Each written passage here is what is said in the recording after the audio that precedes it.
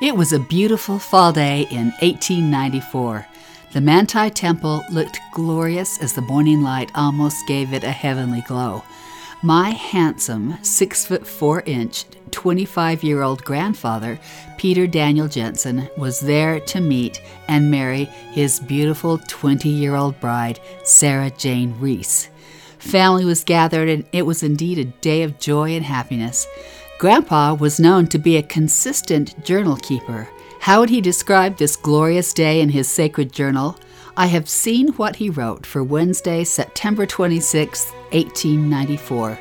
It simply read, "Today I married Sarah Jane Reese."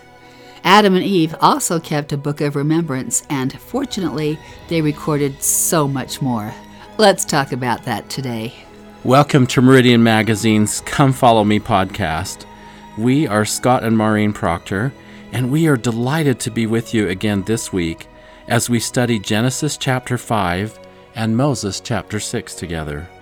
When you read the Genesis account, you might think this is just a boring genealogy with not much more information than Peter Daniel Jensen's journal entry.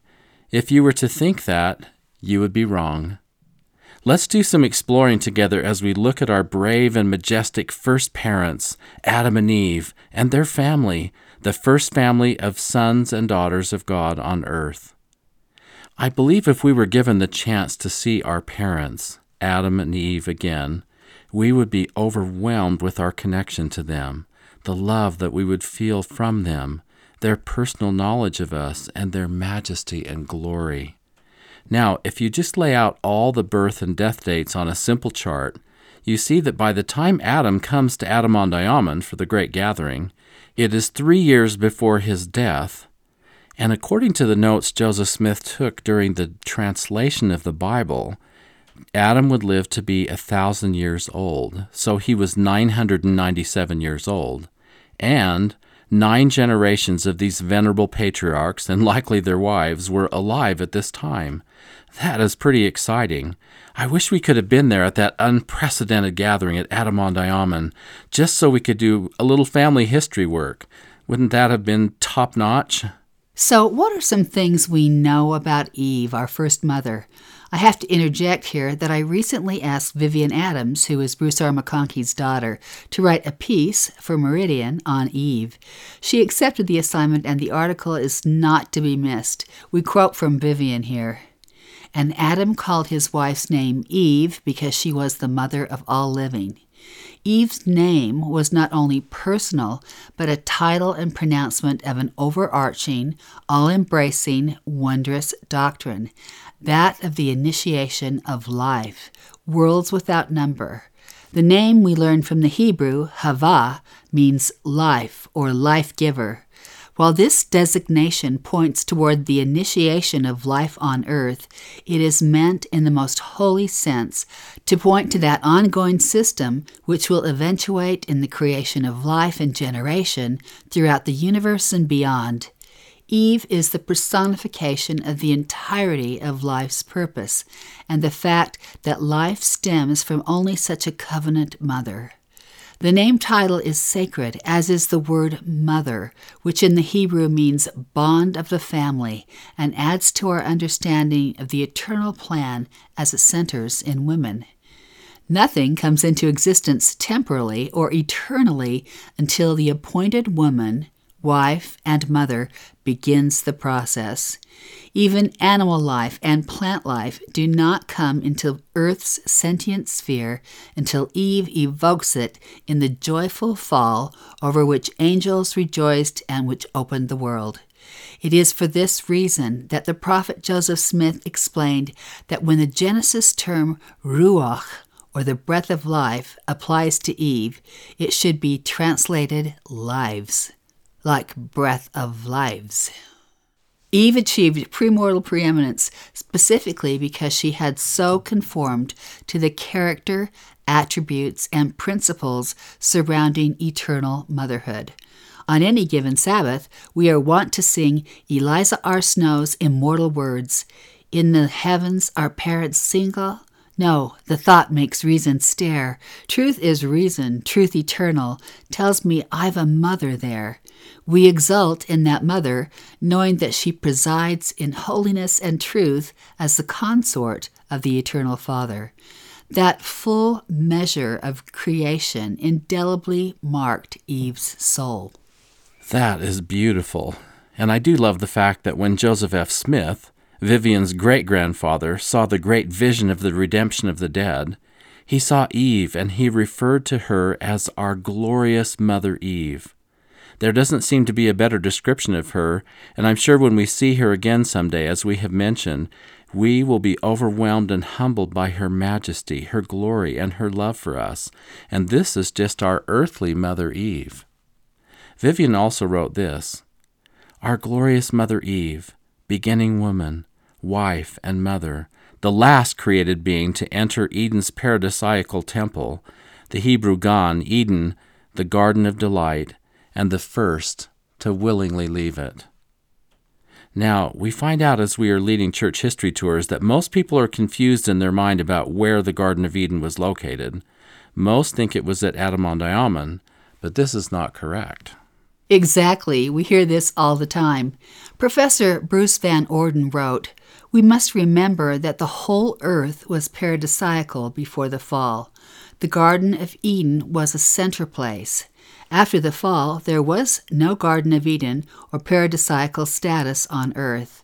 Yet relative to the locale of the site of the Garden of Eden, the prophet Joseph Smith learned through revelation that Jackson County was the location of a Zion to be and the New Jerusalem to come.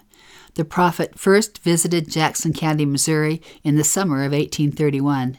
The prophet visited Jackson County again in April and May 1832. On one of the occasions, or perhaps both, the prophet Joseph apparently instructed his close associates, and perhaps even a general church gathering, that the ancient Garden of Eden was also located in Jackson County. Brigham Young stated, "Joseph the prophet told me that the Garden of Eden was in Jackson County, Missouri." Heber C. Kimball said, "From the Lord, Joseph learned that Adam had dwelt on the land of America, and that the Garden of Eden was located where Jackson County now is." Other early leaders have given the same information. President Joseph Fielding Smith said, "In accord with the revelations given to the prophet Joseph Smith, we teach that the Garden of Eden was on the American continent, located where the city of Zion, or the New Jerusalem, will be built. When Adam and Eve were driven out of the garden, they eventually dwelt at a place called Adam-ondi-Ahman, situated in what is now Daviess County, Missouri. We are committed to the fact that Adam dwelt on the American continent." So, what are some basic things that we know about Adam? His name is mentioned 56 times in the Scriptures. He plays a role unlike any other man who ever came to earth. Brother Robert Millett writes, "Few persons in all eternity have been more directly involved in the plan of salvation, the creation, the fall, and the ultimate redemption of the children of God than the man Adam. His ministry among the sons and daughters of earth stretches from the distant past of premortality to the distant future of resurrection, judgment, and beyond. As Michael, the archangel, Adam led the forces of God against the armies of Lucifer in the war in heaven. Under the direction of Elohim and Jehovah, he assisted in the creation of the earth. After taking physical bodies, Adam and Eve brought mortality into being through partaking of the fruit of the tree of knowledge of good and evil. With the fall of our first parents came blood and posterity and probation and death, as well as the need for redemption through a Savior, a last Adam. To Adam the gospel was first preached, and upon him the priesthood was first bestowed. From Adam and Eve, the message of the gospel of salvation went forth to all the world. Following his death, which occurred almost a millennium after he entered mortality, Adam's watch care over his posterity continued. Revelations have come, and angels have ministered under his direction. Priesthood has been conferred, and keys delivered at his behest. We believe that it was mighty Michael, or Adam, who came to the Garden of Gethsemane to comfort the Lord Jesus Christ in his divine agony there. Adam is the first post-mortal being mentioned by name in the great vision of the redemption of the dead. Here he is called Father Adam, the Ancient of Days and Father of all. This same Michael, or Adam, came to protect the prophet Joseph and Oliver Cowdery from being deceived by Lucifer on the banks of the Susquehanna River, and certainly cast him out. Michael, or Adam, the earthly father of us all, will someday appear at Adam-on-Diamond and there preside briefly over the greatest gathering in the history of the world. He will gather his righteous posterity from all generations of time, and there receive all the keys and stewardships back from them, and then, in a manner unseen in the history of the earth, present them to the one who will appear and who does preside, the Savior of the world, even Jesus Christ, the great Jehovah. Now, briefly back to the location of the Garden of Eden and how people are often confused. After the fall of the earth, which had itself been in that paradisiacal state, if even the remnant or vestige of the Garden of Eden, perhaps the tree of life with cherubim and the flaming sword, was located in Jackson County, our first parents left that area and ended up, as President Joseph Fielding Smith taught, about 70 miles northeast from there, near present-day Gallatin, Missouri, in the place we call Adam-on-Diamond. And this is where Adam and Eve dwelt. This is where they had an altar and offered sacrifices unto the Lord. This is sacred and holy ground. And what was that tree of life? What kind of tree? We really don't know, but in the Middle Eastern Hebrew traditions, it is almost always an olive tree, a tree that gives life and light and food and strength to the people, a tree that can weather all storms, that grows and grows, and even if it appears to die, it just will not die. I remember when they brought a 600-year-old, perhaps even a 1,000-year-old olive tree with a long line off a helicopter to the BYU Jerusalem Center from the Galilee.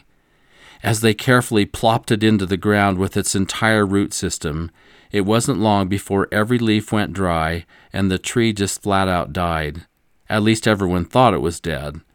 Truman Matson told us he was just heartsick as he watched this venerable tree not respond to all their efforts to revive it.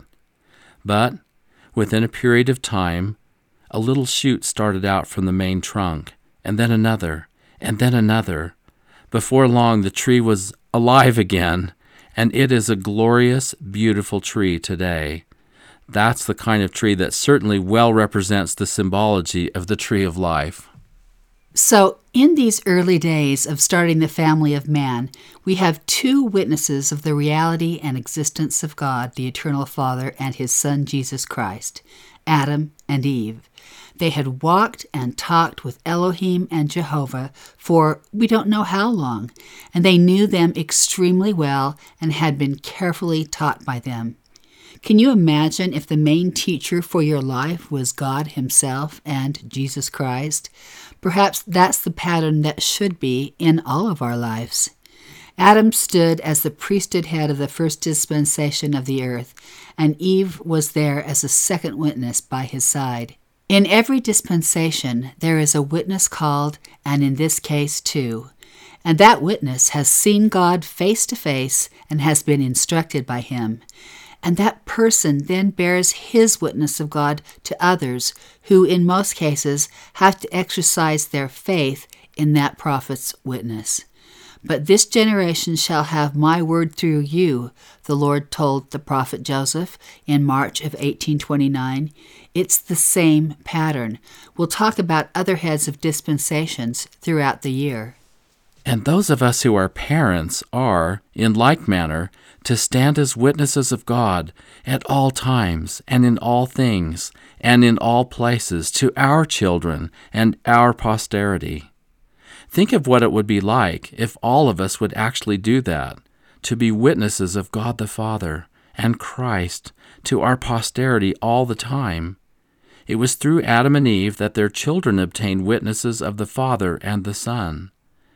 And in Adam's day, God also revealed himself unto Seth, and he rebelled not, like unto his brother Cain, but offered an acceptable sacrifice, like unto his brother Abel. And then began these men to call upon the name of the Lord, and the Lord blessed them. Now listen carefully to this. And a book of remembrance was kept, in the which was recorded in the language of Adam, for it was given unto as many as called upon God to write by the Spirit of inspiration, and by them their children were taught to read and write, having a language which was pure and undefiled.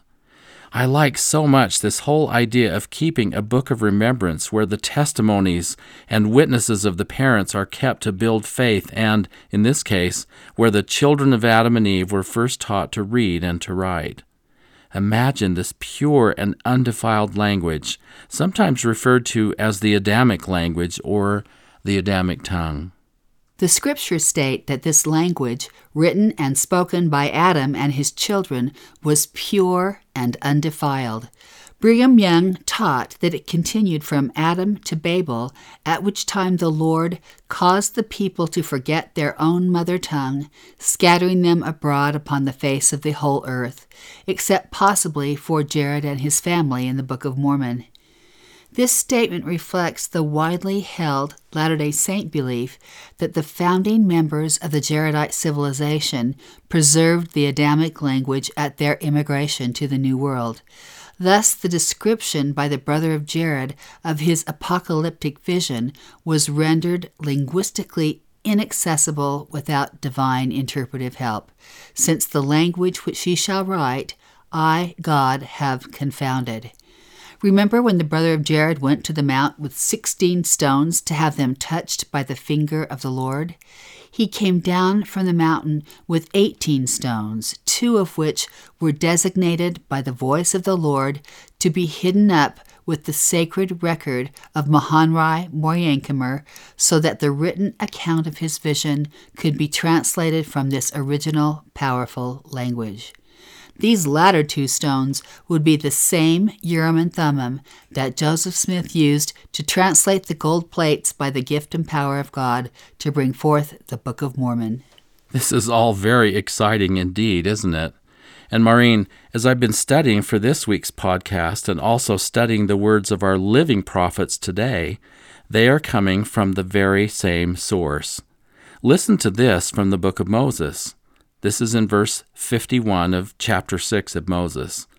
And he called upon our father Adam by his own voice, saying, I am God. I made the world and men before they were in the flesh. And he also said unto him, If thou wilt turn unto me, and hearken unto my voice, and believe, and repent of all thy transgressions, and be baptized, even in water, in the name of mine only begotten Son, who is full of grace and truth, which is Jesus Christ, the only name which shall be given under heaven, whereby salvation shall come unto the children of men, ye shall receive the gift of the Holy Ghost, asking all things in his name, and whatsoever ye shall ask, it shall be given you. This sounds like it's coming right out of the modern-day missionary discussions. In our day, we say, we believe that the first principles and ordinances of the gospel are, first, faith in the Lord Jesus Christ; second, repentance; third, baptism by immersion for the remission of sins; fourth, laying on of hands for the gift of the Holy Ghost. And so the gospel of Jesus Christ, the doctrine of Christ, the first principles and ordinances of the gospel, have been taught from the beginning of time. In fact, Adam and Eve were given the commandment to teach these things freely unto their children. That's right. For the Christian world to think that Jesus came to the earth and set up his gospel for the very first time, well, they just have not seen the fullness of the records, and they just don't know that this gospel was preached from the very beginning to Adam and Eve. Verse 57, Wherefore teach it unto your children, the Lord continues, that all men everywhere must repent, or they can in no wise inherit the kingdom of God. For no unclean thing can dwell there, or dwell in his presence. For in the language of Adam, man of holiness is his name.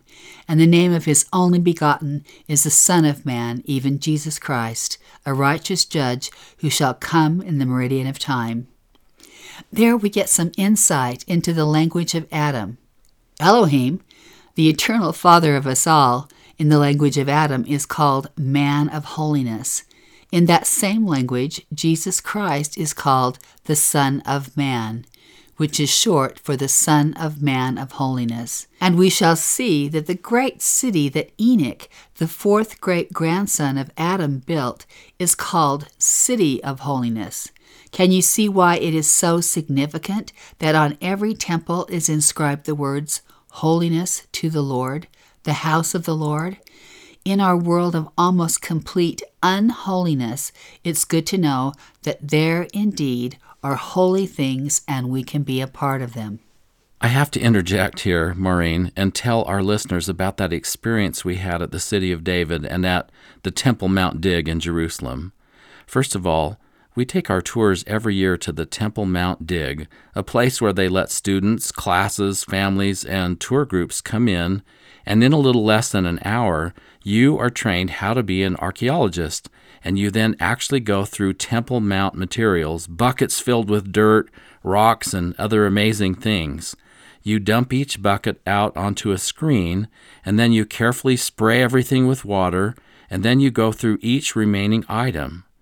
Our tour participants have found tiles from the First Temple period at the time of Nephi, coins from the time of Christ, a crucifixion nail one year, and lots of pottery shards and interesting things.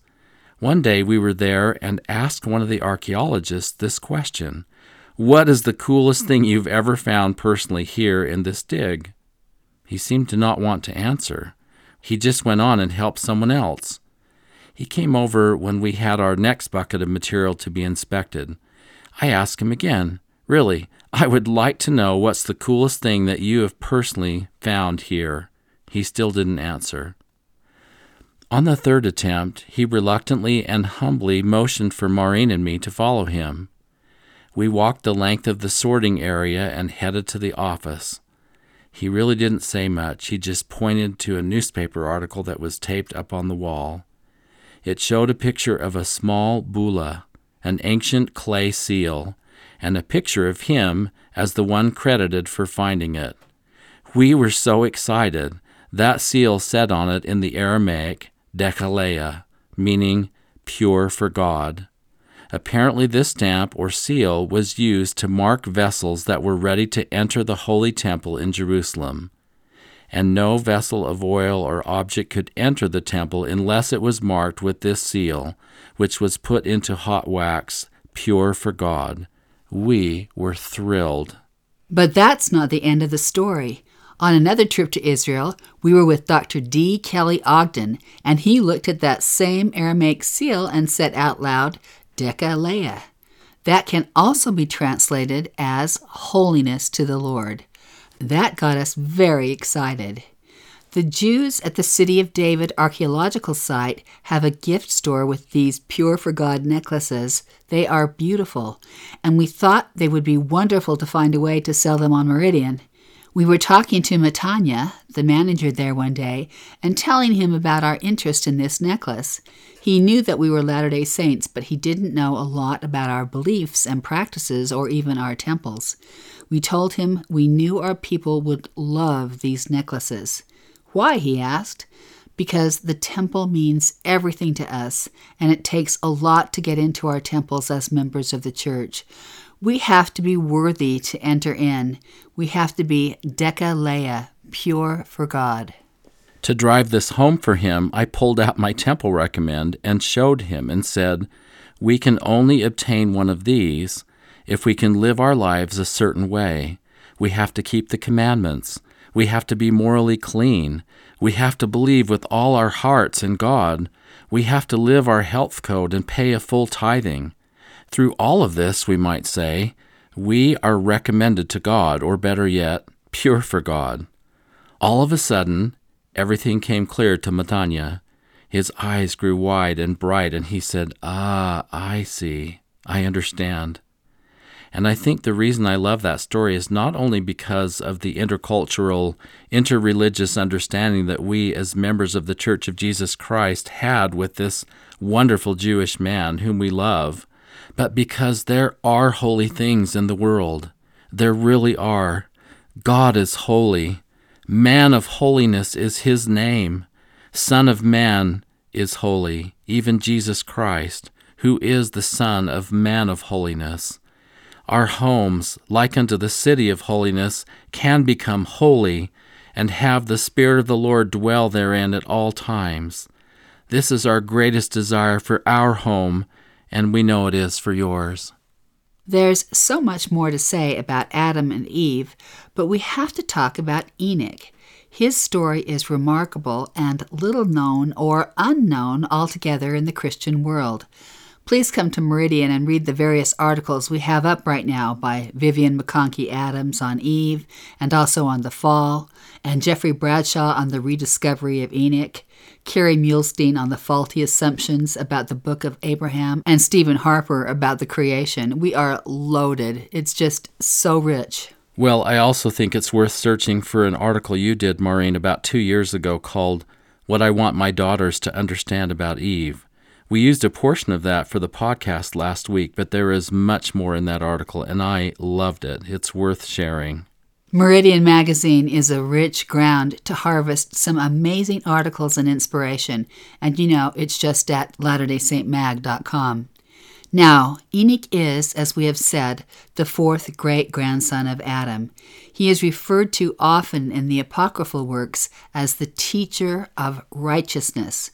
He had an insatiable desire to learn and to record everything. He was such a stargazer, he is thought of in ancient texts as the one who named all the constellations and learned the most about the heavens. He sought to make binding covenants with God, and he was also known as the weeping angel because he felt so much compassion for the children of men and for the God who created them. Enoch was ordained a high priest at the age of 25, a young age even in our time, but especially in an age when people were living to be nearly 1,000 years old. When Enoch was 65 years old, what we might call retirement age in our day, he was given his special calling. And listen to this. The Spirit of God descended out of heaven and abode upon him.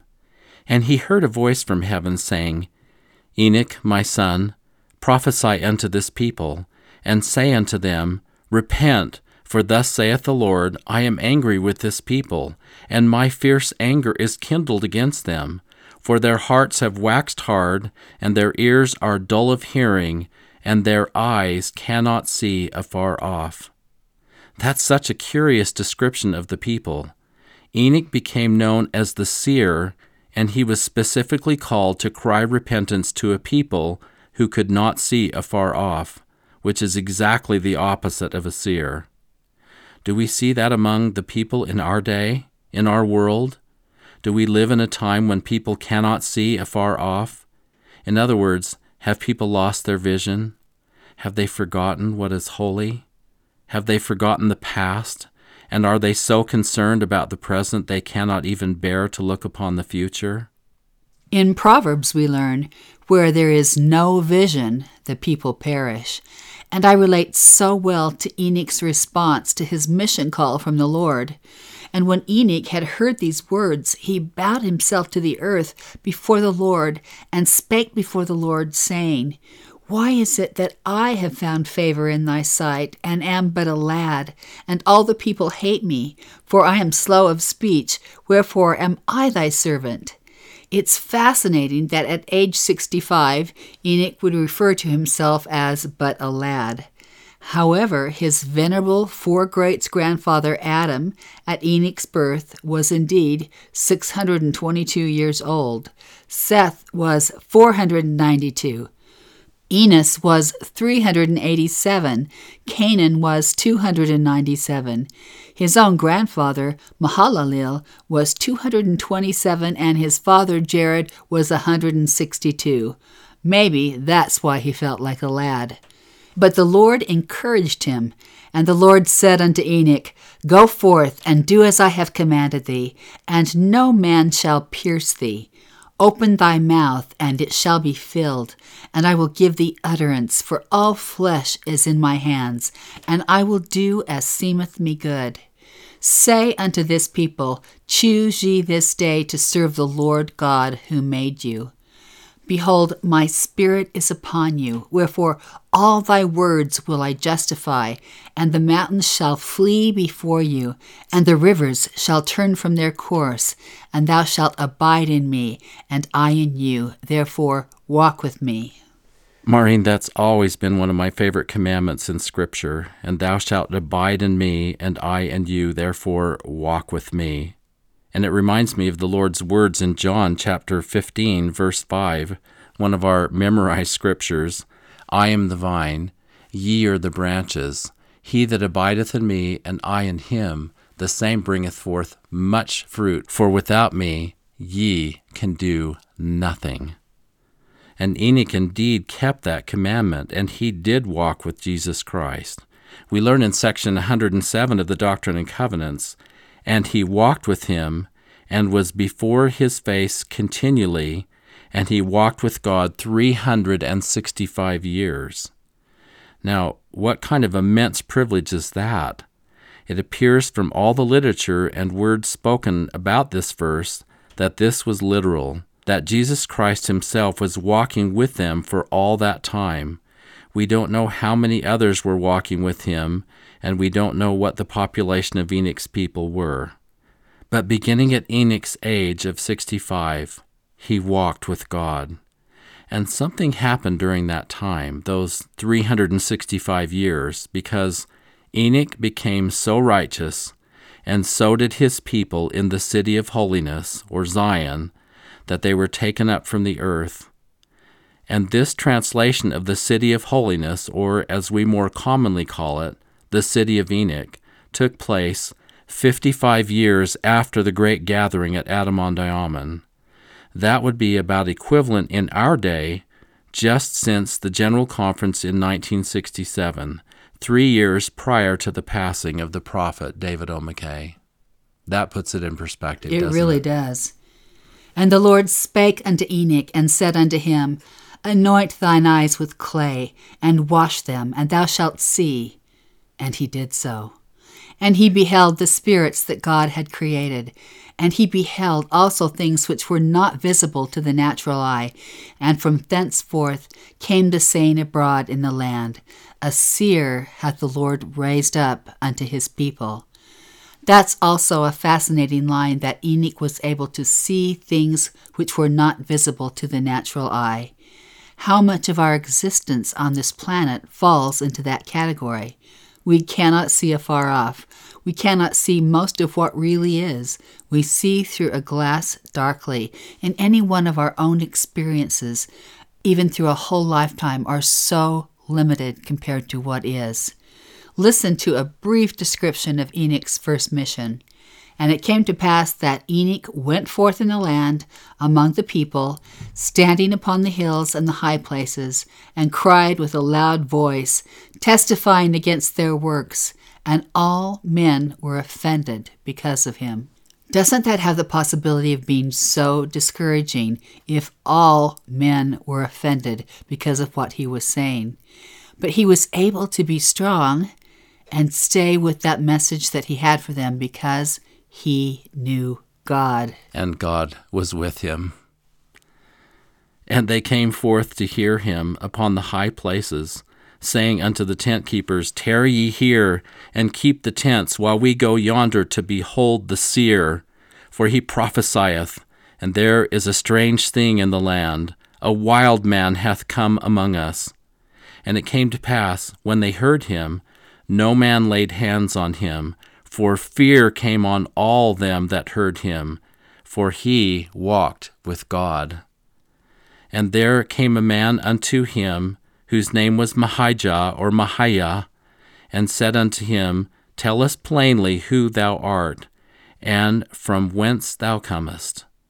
Now, we stop here because we have another significant article right now on Meridian by our dear friend Jeffrey Bradshaw, all about this man Mahijah, called Mahijah, the Unlikely Co-Star of the Enoch Story, and it's fascinating.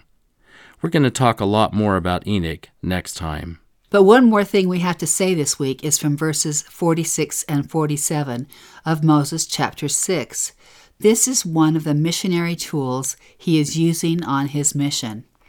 For a book of remembrance we have written among us, according to the pattern given by the finger of God, and it is given in our own language.